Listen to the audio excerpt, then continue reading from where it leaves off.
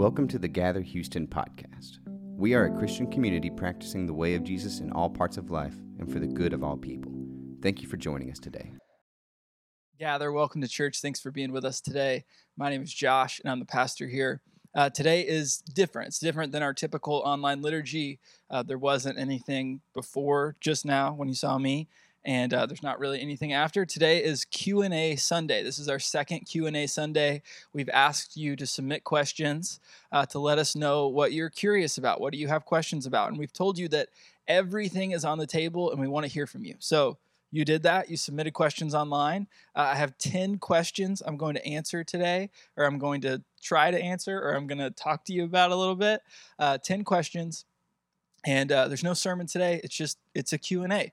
And so first, I want to say thank you for submitting your questions. Some of you did that anonymously, and I totally respect that. Some of you let us know who you were, and I appreciate that too. But excited to get into these. A couple things before we get started. There are 10 questions, so I'm gonna work through them pretty quickly, but a couple things to let you know about, just to set some expectations. First, I don't have all the answers. I don't think I have all the answers. I want to hear from you about what you want to know about. This is just kind of a feedback loop for us, and it really lets us know what your priorities are, what you care about, and what you want to learn about. So I don't have all the answers. I don't think I have all the answers. You'll hear that today from me. I don't know on some of these. And then second, agreement isn't required. So if you hear something from me and you're like, yeah, that is not where I am, that's okay. We don't have to agree on all of this. You know, a lot of this I've changed my mind on over the last 5 years, 3 years, 1 year. I've changed my mind on this, and I'll probably change my mind again. We don't have to all agree about all of this. So feel free to challenge me, disagree with me, because I want this third to be the beginning of a conversation. I'm not giving the final word on any of this, okay? So I want this to be the beginning of a conversation. It's an open dialogue. So please let me know if you have more questions, if you have follow-up questions. I'm hoping that this is the beginning of a series of meetings about these questions. So let's get into these online questions that you submitted. We have 10 of them. I'm just answering them in the order they came in. Did not rearrange them. I have some notes today, but just like last time, I didn't want to over-prepare because I didn't want to over kind of shape or really protect anything. I just want to share with you, like if you ask this question in person. So here's the first question. What are the practical ways Gather ensures that they are a safe space? What are the practical ways that Gather ensures that they are a safe space? So first, let me say that we've actually changed some of our language around this really recently. So we used to always say, this is a safe space for you. We said, this is a safe space for you. But we got some feedback from folks that said, hey, actually you, Josh, white man, you don't get to decide if this is a safe space for me. That's actually, you don't get to do that. I get to decide for myself if this is a safe space, and that's great feedback, and we really appreciated it. And so now we say that we hope it's a safe space, that we want it to be a safe space, but we actually don't get to decide for you if it's safe. You get to decide that.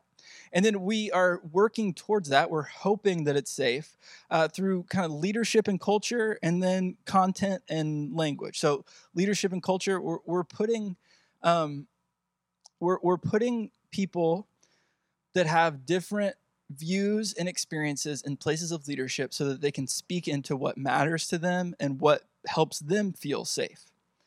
So on our board, it's not all people with my exact same view and experience. Our group leaders are not people who have my exact same views and experiences. The people who talk on stage are not the people who have my same views and experiences. So we're trying through our leadership and through the culture of the church to say we're going to keep talking about creating a safe space and then put different people in roles of leadership so that we can ensure that safety.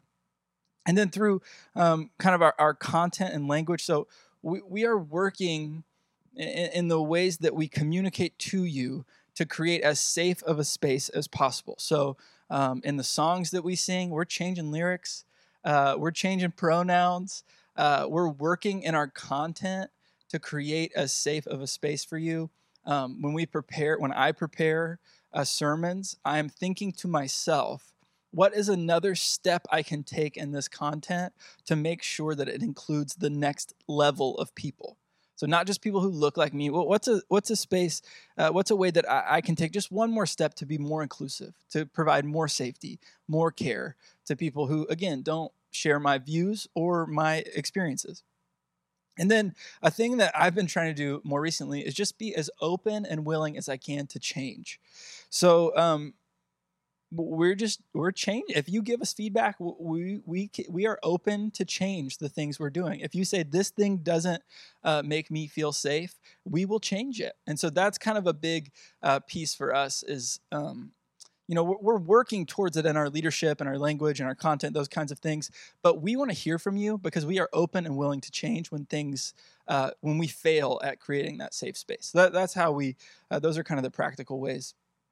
Second question, does Gather plan to invite speakers who hold different identities / intersectionality outside of the male, heterosexual, able-bodied perspectives that align closely with Gather's values?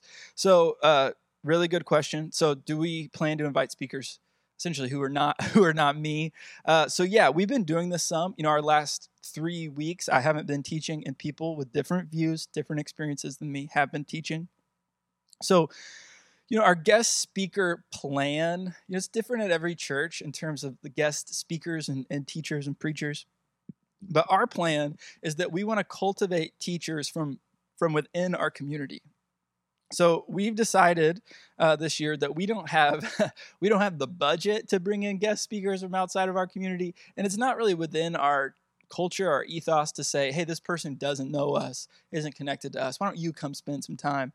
And so we've said, hey, why don't we cultivate people from within the community, people who don't share my views or my experiences. Let's cultivate them to get up in front of our community to teach and preach. And so we've done that a little bit this year, and it's been really valuable, I think, and really beautiful. And so we're going to continue to do that. So if you are interested, if you're the kind of person who says, hey, I want to teach, I feel like I have something to say and have gifts in this way, then please let me know. But great question.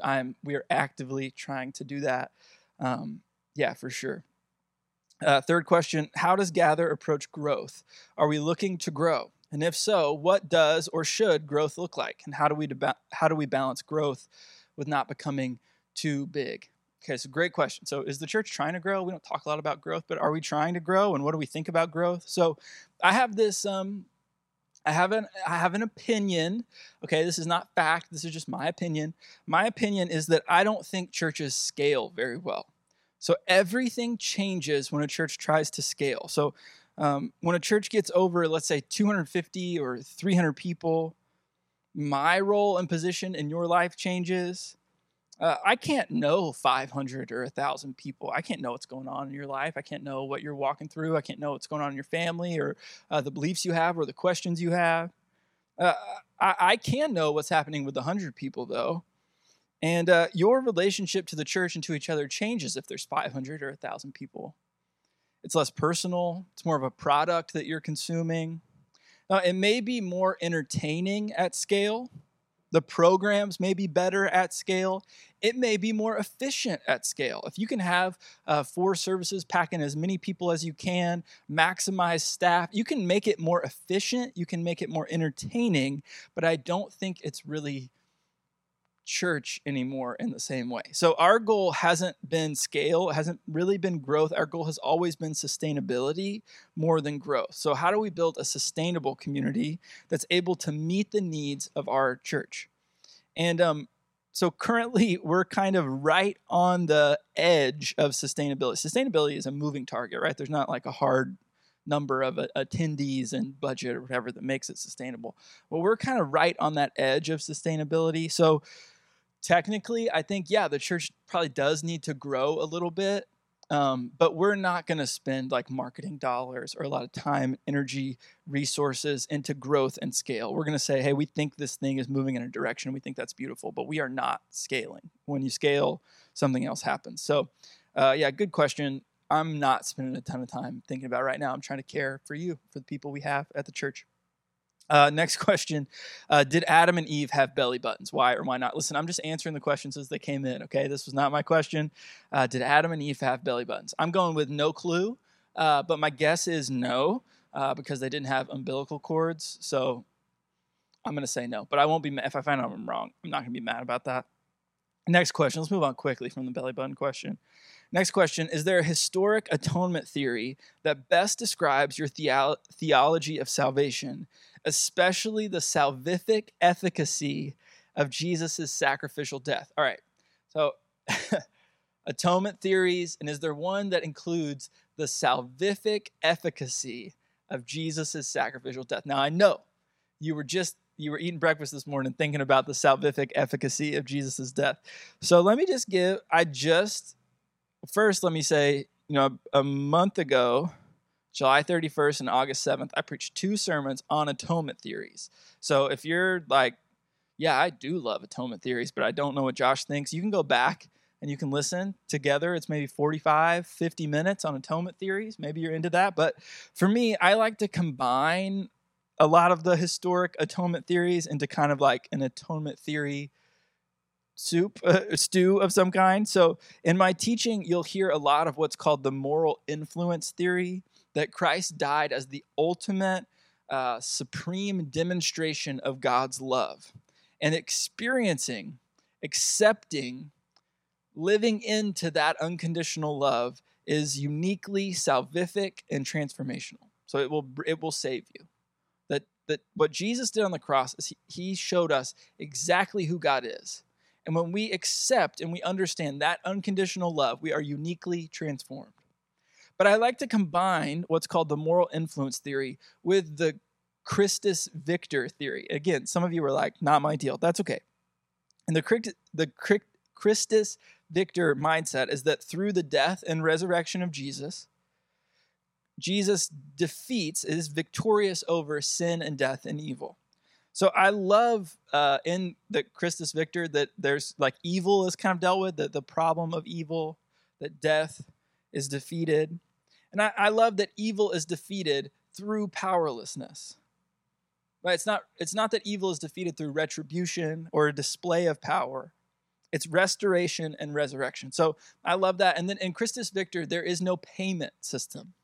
So we talked about this a few weeks ago that if a payment is involved, it's not really forgiveness. So in Christus Victor, there is no payment to the devil. You're not like paying off the devil so you can be freed from the devil.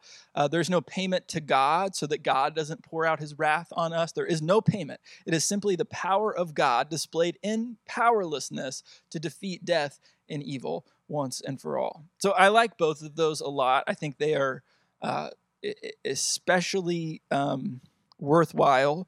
And then if you are into that kind of thing, I would say, listen to a couple sermons, and I have a book recommendation on that as well if you want it. But that is my answer to the salvific efficacy of Jesus' death. Okay, next question. I like this one. What are your views on hell? And do you believe there is a hell? Great question. So in 2 or 3 weeks, I'm going to do a sermon on hell. So I'll do 25 minutes on hell, which as I say it out loud, doesn't sound that exciting for you, but we're going to do it. But let me give you kind of a short snippet here. I do not believe in eternal conscious torment. So that is one of the like 3 or 4 views on hell. I do not believe in eternal conscious torment. So I don't believe that some or most people will be sent to a place of endless physical, psychological punishment and pain with no exit. I don't believe that. I do not believe in eternal conscious torment. I don't think that lines up with any of the God of the Bible.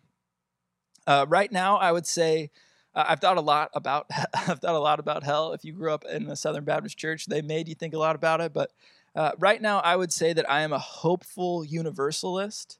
Like, I would love for everyone, everywhere, to be totally and completely restored, union with God forever, in paradise. I think that would be great. I am a hopeful universalist.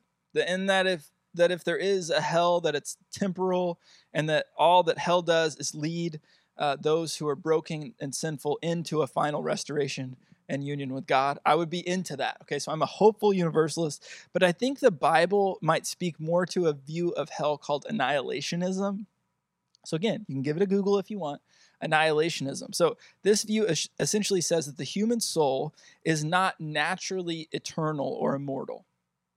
So we're not just born to have eternal life. And then the eternal life is either eternal life with God or eternal life in hell.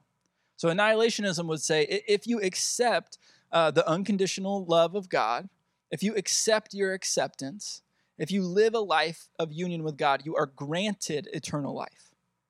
Otherwise, there is no eternal life. So it's eternal life or nothing. When you die, the TV just turns off at the end. There is no eternal conscious torment. It's death or eternal life, not eternal life for everyone, and that eternal life is either punishment or paradise.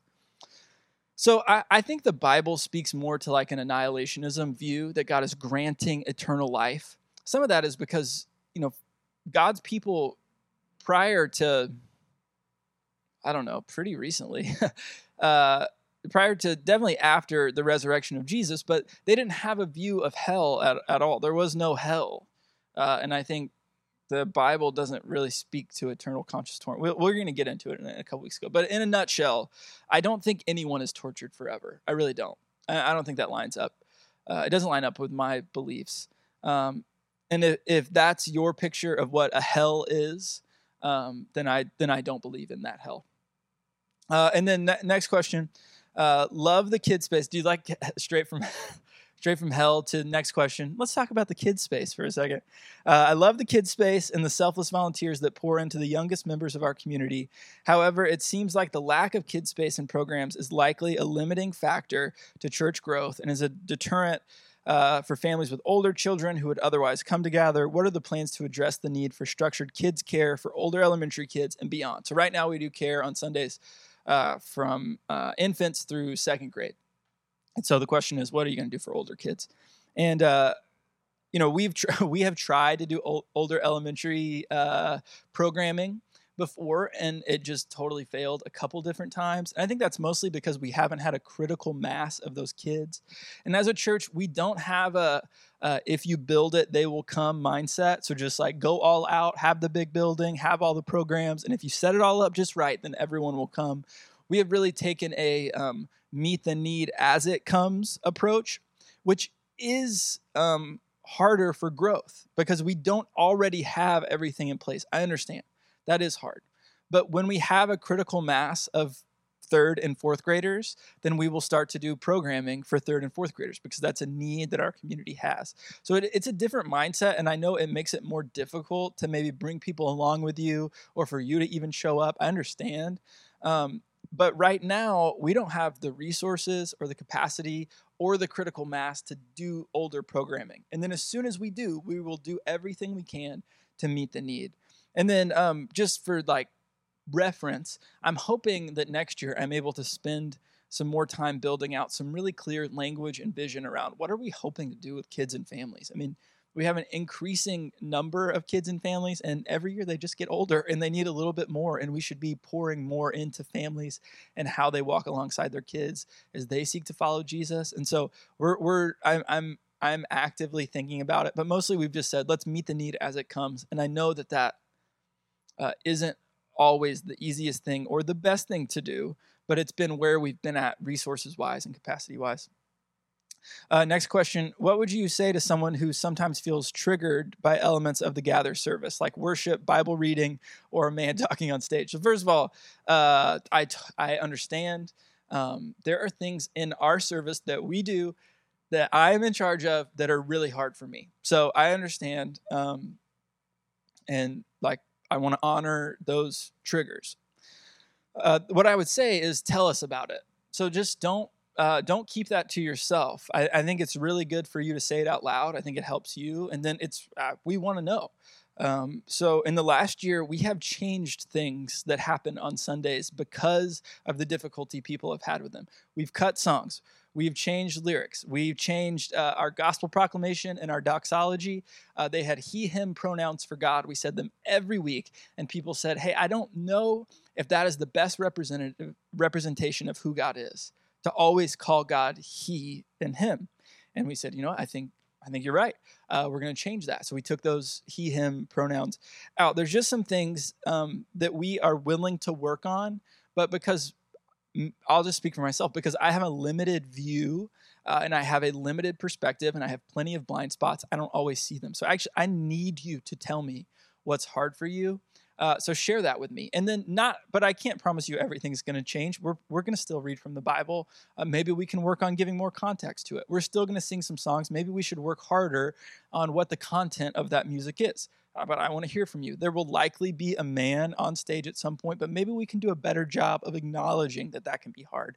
I want to hear from you. So if you come here and you say that was hard for me, or that kept me from feeling safe, tell us. We want to hear from you. We want to work on it together. And then next question, there's 2 more questions. Next question, can you talk more about what theological minimalism means at Gather? So we say theological minimalism every week. We say we want to have a faith of theological minimalism. So this is actually a phrase that Andre gave me, so I'm going to blame him for it.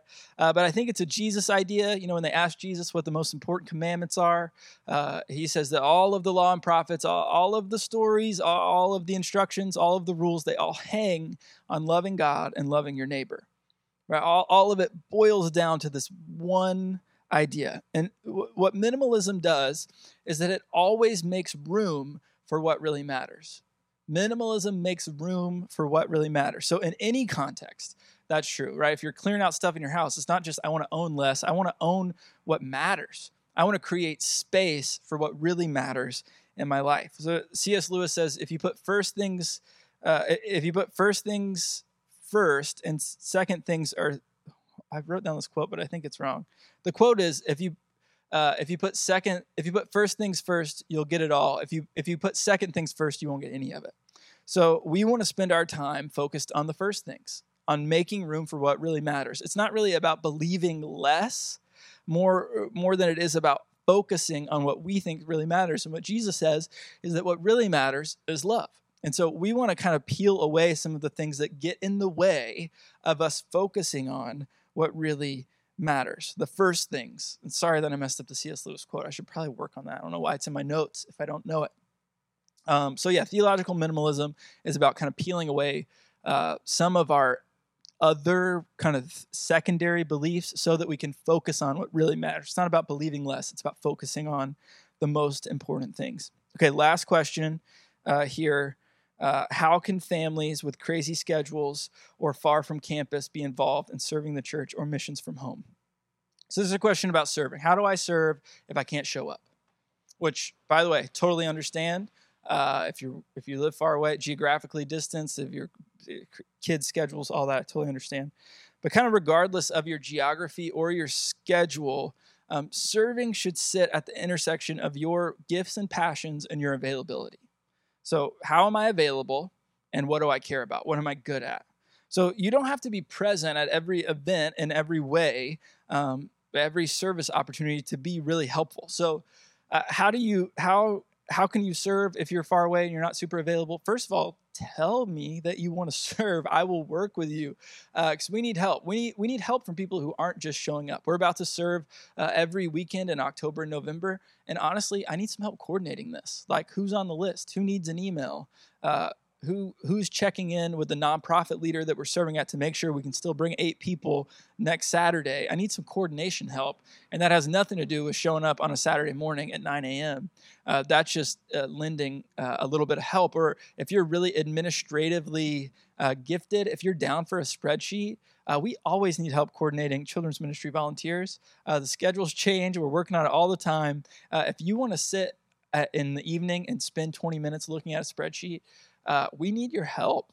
We really need that. It would be awesome. And so all of it sits at that intersection of your gifts and your availability. And we have stuff, regardless of exactly where you live or how available you are.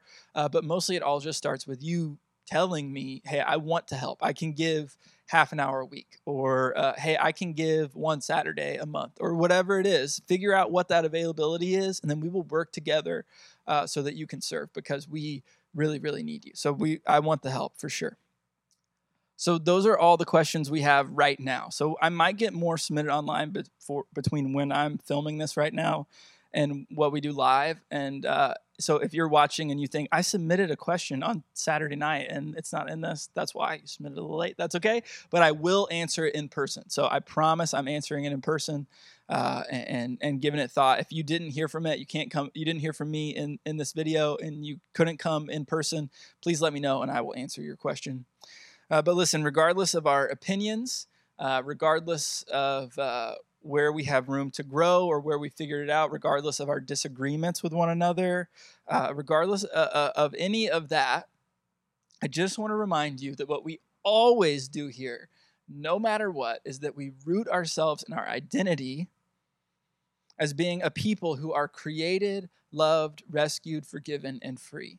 Right? More than our opinions, more than our beliefs, more than the things we figured out, more than the room we have to grow. We are created, loved, rescued, forgiven, and free.